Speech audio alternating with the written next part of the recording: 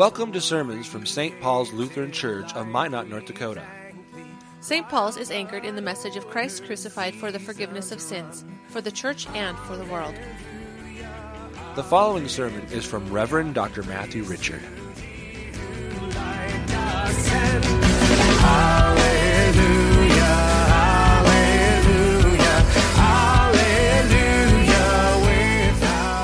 In the name of Jesus, Amen. Someday, yes, someday, when your dead body is laid 6 feet under the ground, the pastor will stand over your grave, and the pastor will say, "We now commit the body of our dear brother, our dear sister, to the ground, earth to earth, ashes to ashes, dust to dust.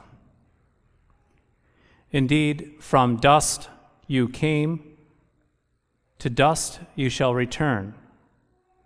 This is the inheritance given to you by your first parents, Adam and Eve. As a member of the human race, your fate is to be laid in the ground where your body will be consumed and destroyed by worms. This is how life is. My friends, we live in a world where moth and rust destroy everything, where thieves break in and steal, where cancer eats our flesh, where bones grow brittle and frail, where wives betray the lying fools they pledge to love, where fathers forget the little children they promise to protect, where perversions are embraced, where hatred is the law of the land, where prejudice rules in the courts, where sex is more valued than conversation or intellect. Such is this life under the sun. This is the vale of tears that we find ourselves in. And against all of this, what complaint can we dare to make this day? Have we not all participated in all of this? Have we not indeed lied? Have we not looked the other way? Which of us can stand upon our good works and demand justice without asking for damnation for ourselves? And so to dust we shall gladly go, for it is truly better than what we actually deserve. You see, God owes you and me nothing. Now, deep down, I don't have to convince you of this. As I speak, it hits hard. It is quiet in the sanctuary because we know this is true. Deep down, we know this is true. However, we try to deny it. We don't like to hear it. I don't like to preach it. And so we do a number of things. We seek out relief, maybe in nature, in the mountains, in the prairies, in the rivers, in the woods. However, as we are out and about in nature, the weeds and the thorns of creation, they're harsh. They have no sympathy for us. Ask any farmer, they'll know the toil of the land. Furthermore, the rivers and the mountains, they do not care for us. Their majesty is just too harsh for our tiny little weak bodies. We're small, we're vulnerable, we're insignificant. We are nothing to this world except fertilizer. Since we can't find relief in the mountains and the rivers and the woods and the plains, we actually try some other tactics. We try to settle our fears by thinking that we can conquer nature, that we can overcome it. Furthermore, we try to arrange this planet in an orderly fashion to suit our fancy, to make us, think that we're in control. We dam up rivers, we tunnel through mountains, we lay down sewer grids and electrical grids, and we change the temperature in the room with a press of a button on our smartphone to make it absolutely perfect. But then, my friends, get this, something as simple as a bird or water freezing as ice can come along and ruin those electricity lines and cause complete chaos, showing us just how powerless we are. Indeed, buildings fall like a house of cards with earthquakes. Storms come in, they blow things over with a simple puff of air. Rivers break through dams and flood with a simple push. Tunnels and pipes, they collapse. Streets crumbles. Oceans erode, and termites destroy. Now, since we cannot hide ourselves in nature or overcome nature, We do the next best thing. We try to hide in our minds and our bodies. And so we have made up all sorts of religions and philosophies and political ideologies and dreams and imaginary plans. We've actually deceived ourselves into believing that, get this, that lightsabers and the Force seems more real than Jesus. As fun as Star Wars is, we run to places like Middle-earth and Narnia thinking that, well, they're more appealing than the world that we live in. We hide ourselves with Buddha and the Great Spirit of the sky as options for comfort as well. That's what our humanity does. And if all fails for our humanity, last but not least, we put our heads into the world of Marvel Comics, finding comfort in the superpowers of those comic heroes. But all these attempts, they evaporate in the daylight as well. You see, reality comes crashing down when the mailman brings in the bills, when we do not have enough money to pay out those bills.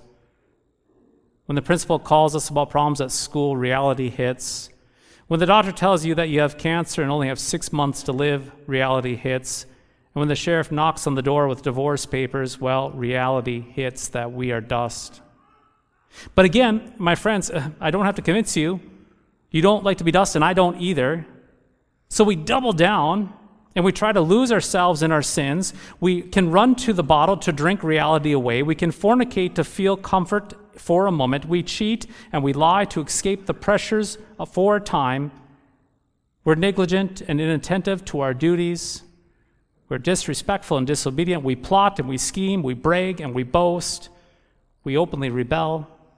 We seize what we think God is denying us with the hope that we can, feel wise and happy and calm. We say to ourselves, it is better to eat, drink, and be merry than, to lie in the dust. But my friends, it all fails too. All of it fails. Nothing works. Our sins leave us with hangovers that even Advil cannot soothe. Furthermore, all the games that we play only complicates our lives even more. If not careful, bitterness can then set into our lives, making our already dark hearts really black, really petrified. Our ears can become totally plugged, and our minds can slip into sluggish decay. But listen careful. Yes, listen careful. It need not be this way. Indeed, this Ash Wednesday, we need to repent. We need to turn away from the road that leads to death and destruction. We need to repent of all the games that we play. The whole ball of wax, we gathered all up and we just simply repent this evening. We beat our chest. We say, God, have mercy on us. We repent. We repent from the road that leads to death and destruction, to dust and ashes, because there is another way. Yes, there is another way. Dear friends, return to God with all of your broken hearts, with your weeping and with your mourning. Return to the Lord your God, for there is no other place. There is no other place of comfort. There's no other place of shelter. There's no other one who is truly and graciously kind and merciful as he is to you. All things betray you. They will in the end. All things will betray you, except him. The reason being, your Lord is not like his creation. He is not like sin. He is slow to anger and full of great kindness. He relents from doing harm to you, and instead he harms his Son on that cross to spare you and to love you. Listen carefully, O people of dust. You, yes, you, each and every single one of you are his beloved, in whom he is well pleased, for the sake of Christ. You will only find peace and joy and hope and comfort in his embrace through that precious word and sacrament, knowing that your sins are forgiven, that you are baptized into his name, and that you belong at his table, an eternal table for you. Now consider for a moment the implications of Jesus. He was made to be sin in your stead. That means that at that cross, the cross that we're going to journey from today, to Good Friday, that cross that we're going to approach, that cross off in the distance that we will see soon. At that cross, all the sin, all the pain, all the chaos, all the suffering, all the death of the world collapsed on Jesus Christ in his death at that cross. And there at that cross, where everything collapsed on him, your Jesus made a payment equal to the sins of the world. And he did it for you. He did it for you. And so all of history, all ideas, all good and all evil, all chaos, all kindness, everything belongs to Christ, which means that everything in this world will be used to work together for your good, to keep you in his grace, to keep you in eternal life. Indeed, in the midst of the big and the bad and the chaotic world that we find ourselves in, you belong to Christ and his furious love for you, his determined love for you, his unrelenting love for you. And so you are not mere dust abandoned to a grave of worms, but objects. You are objects of his rich mercy, his abounding generosity. You, O Christian, are the reason why he bled. You are the reason why he bled. You are the reason why he died, to make all things right for you. And thus the Lord has not marked you with ashes on your head, but marked you with the water of the word in holy baptism. He has not left you to fend for yourselves in this brutal world, but invited you to this table, yes, this table, not to serve you with poison, but with life immortal. Even though you and I will suffer through this life, he has promised you by his blood-stained cross and an empty tomb that you are forgiven and that you will stand at the great eschaton, risen, alive, raised forever in him. Baptized saints, for 40 more days we will actually abstain here at St. Paul's from all those Alleluias. Sunday school kids will soon be putting those Alleluias in a box if they haven't already. We'll abstain from all the angelic songs as we descend into the darkness of Good Friday through the season of Lent. That is until we arrive at that great Easter day when we will commemorate the defeat of death and the victory of life in Christ. And so today, we do confess, we acknowledge that we are dust, but you're not left in the dust. For Christ has you, and you have him.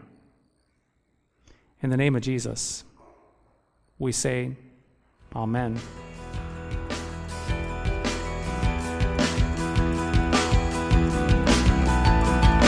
Thy strong word bespeaks us righteous, bright with thine own holiness. Thank you for listening to today's podcast sermon. You can access a full manuscript of today's sermon from Pastor Matthew Richard's blog at www.pastormattrichard.org or visit St. Paul's website at www.stpaulsminot.org.